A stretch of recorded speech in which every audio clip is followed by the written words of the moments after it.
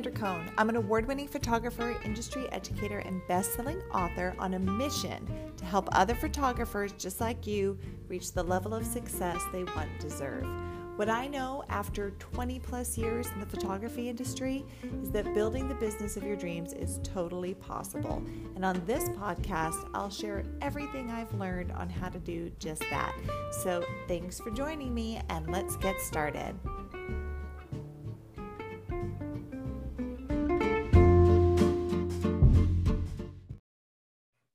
Okay, friends, hello. Just really quick, for those of you who don't know me yet, I'm Sandra Cohn. I'm an award-winning photographer. I'm a best-selling author and an industry educator. I also happen to be a certified teacher. I taught elementary school before becoming a photographer, and I found my way back to teaching about 10 years ago when I launched my lighting course, The Missing Link. So through that course, and now through my book as well, Crafting the Natural Light Look, I teach other photographers how to create beautiful natural looking light with strobes and flash. And I also coach photographers on how to build and grow and maintain profitable photography businesses in this like super saturated market, right? Now, to me, those two subjects, lighting and business, are totally connected. And that is because as photographers, light really is the foundation of everything we do, right? Like we literally can't do our jobs without it. And when used well, how we see and capture light becomes a part of our signature style and a part of our brand.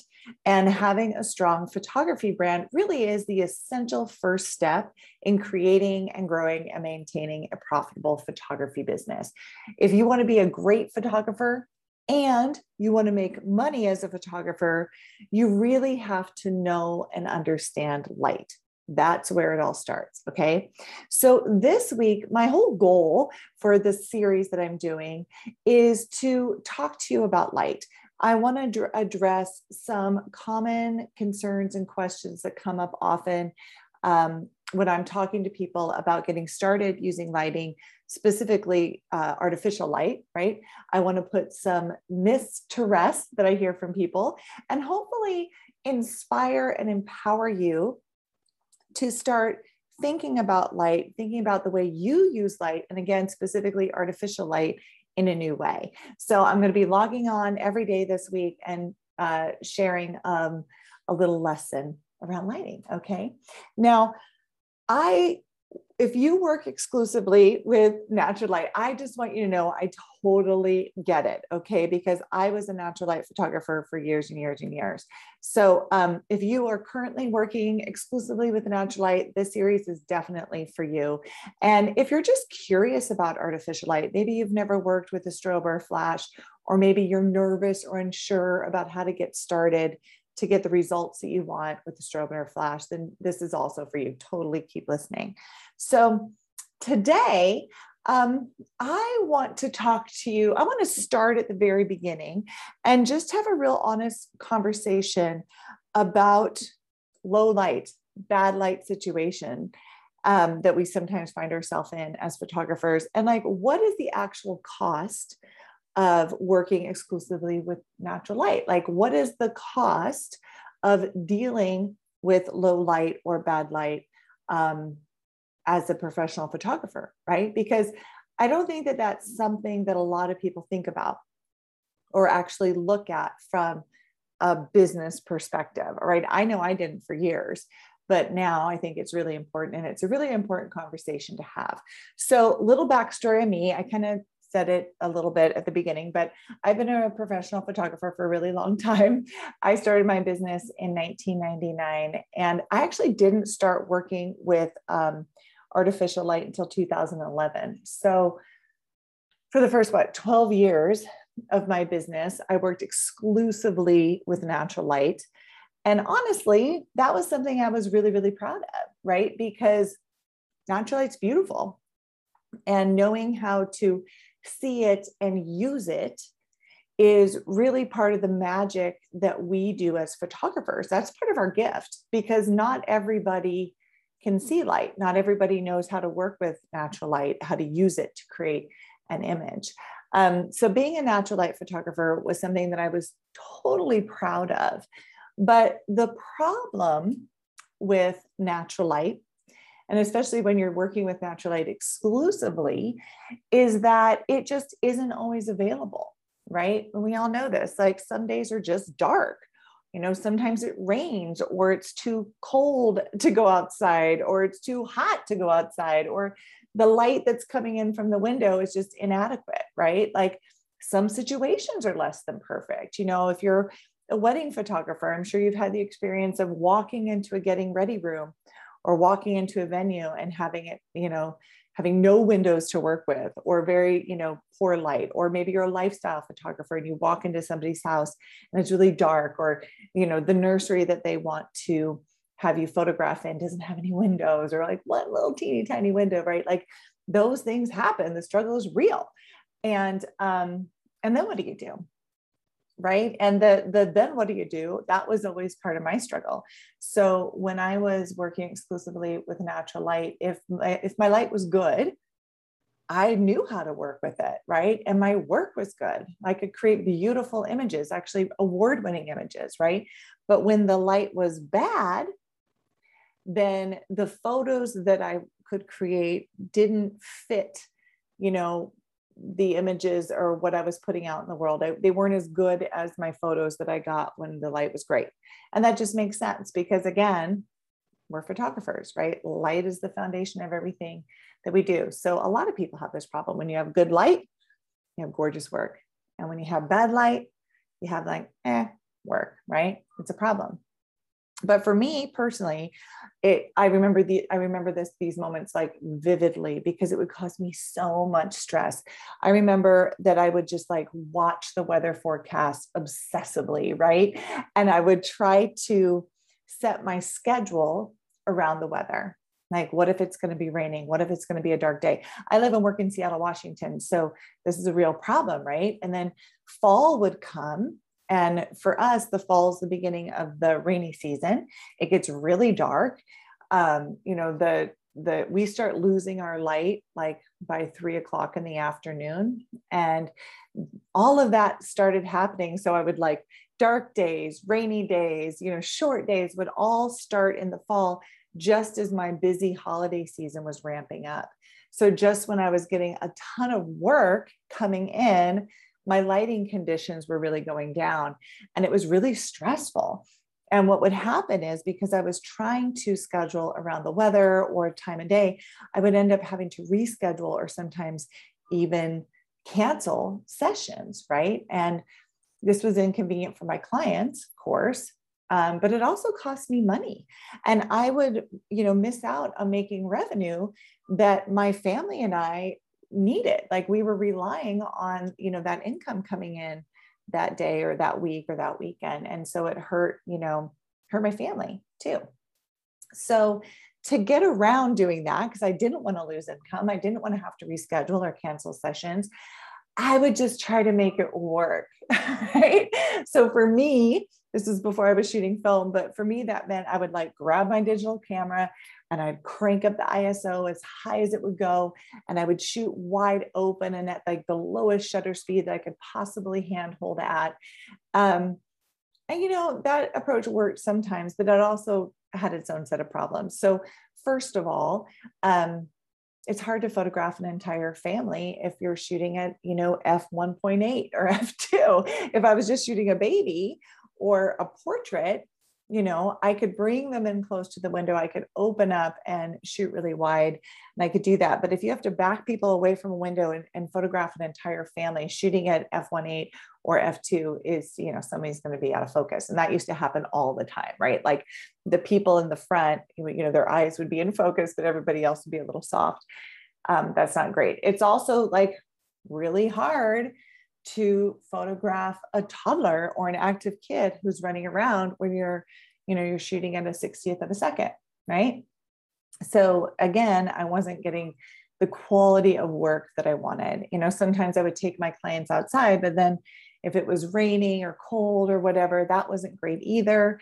So there were a lot of problems. I remember specifically this one time I worked with this family, and it was like a family of 5, and I knew I wasn't going to be able to work with them in the studio because it was just going to be too dark. This was in November. So I was like, let's meet at a park, right? Sounds like a good solution. Only it was like super cold and miserable at the park. And then they, they all had like red cheeks and red noses, and they looked cold, and they weren't happy with their photos. So it caused a ton of problems, and it caused me stress. It cost me money, and my work suffered also because I couldn't consistently produce the quality of work, the same quality of work throughout the year, right? So that quality that, the kind of images that I was showing on my website and in my portfolio, right? The kind of photos I wanted to always take, the kind of stuff I got on perfect days, right? We always show the best, right? But I couldn't consistently produce those kind of photos for my clients. And so oftentimes I would get unhappy clients. And I don't know if you've ever had that experience of a client, reaching out to you to tell you that they're unhappy with their photos that they got. I hope you haven't, because it's awful, but it would just absolutely devastate me. And so on top of the stress, on top of the lost revenue, on top of all of that, it hit my confidence, and it made me feel like a fraud. Like, how could I be calling myself a professional photographer when I couldn't, produce images consistently that my photos were happy with? My clients were happy with. So it also hurt my brand, right? Because there were these inconsistencies. So, the photos that clients got from me in July were very different from the photos the clients got from me in November. And inconsistency like that is actually the worst thing you can do for your photography brand and your business. So I could talk about this all day, but that was my situation. So that's what I was dealing with. And I like sharing this because I know I'm not alone. I've been teaching lighting to photographers long enough to know that a lot of photographers out there have similar story to me, similar struggles to me. And that's why I wanted to have this conversation, because one of the things that I hear from photographers over and over and over again is that they say that they aren't going to use artificial light. They stay away from using artificial light because, it's so expensive, like you have to buy a light, you have to buy modifiers and all that, and it's so expensive. But I want to really challenge you to reframe that argument. And instead of looking at, the cost of getting started with strobes and flash, like look at the cost of not learning this skill, of not knowing how to create your own light when you need it, right? Because there's actually a really huge cost to that as well. And sometimes that cost is stress. Sometimes it's confidence. Sometimes that cost is having limited hours that are dependent on the weather or the season or the time of day. Like maybe that cost is inconsistency, right? Like I was just talking about, not being able to produce images, the images that you are known for, the look that you are selling, not being able to produce that for every single client that stands in front of your camera, regardless of season or weather or time of day, right? Sometimes the cost is like an actual lost revenue. Sometimes it means having to cancel a session or reschedule a session because of the weather. And then you and your family are missing out on that income that you are relying on, So how is not knowing how to create your own light impacting you, impacting your business, impacting your clients, right? Impacting your work? What is the consequence for you of walking into a situation that isn't great or less than ideal, and then scrambling to make it work, right? How is that affecting you and your business? Really ask yourself that. My guess is if you take the time to really sit down and look at those problems, look at those situations that I just mentioned, you know that those things happen. That's real. And not only are they going to have an effect on you personally, right? They're going to affect your work. They're going to affect your clients, and they're going to affect your bottom line, right? The overall business. And that is why I say that when you are a photographer, lighting and business go hand in hand. Because if you want to have a successful business, like a really successful photography business, you have to have a solid brand, okay?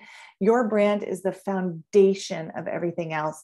And having a solid brand means that you are able to consistently produce quality images, the same quality images. You need to be trustworthy. Your clients need to know that if they hire you, they're going to get the kind of work that you're showing. All right. And the fastest and easiest and most cost-effective way to bring that kind of consistency to your work is by taking control of your light. Okay. If you can produce beautiful work with natural light, then great. That is a skill that you will always have. That's a wonderful skill to have, right? But imagine how it would feel to be able to create that same kind of work, that same beautiful work that you're known for when you don't have great light to work with, right? If you can do it with natural light and you can do it without natural light, then you're unstoppable, right? So that's why I'm starting this conversation this week. Okay. So tomorrow I'm going to come back and I'm going to talk to you about some of the reasons why we even do this to ourselves in the first place, like why we all cling to this like label of I'm a natural light photographer. I know, like I said, I did for 12 years, but why we do that, even when it is hurting us, causing us stress, hurting our work, hurting our business, and hurting our clients, right? But for today, I just want you to think about this conversation, right? Like, what is working exclusively with natural light actually costing you? Does it cost you stress? Is the cost that you feel like a fraud or like you're not good at your job?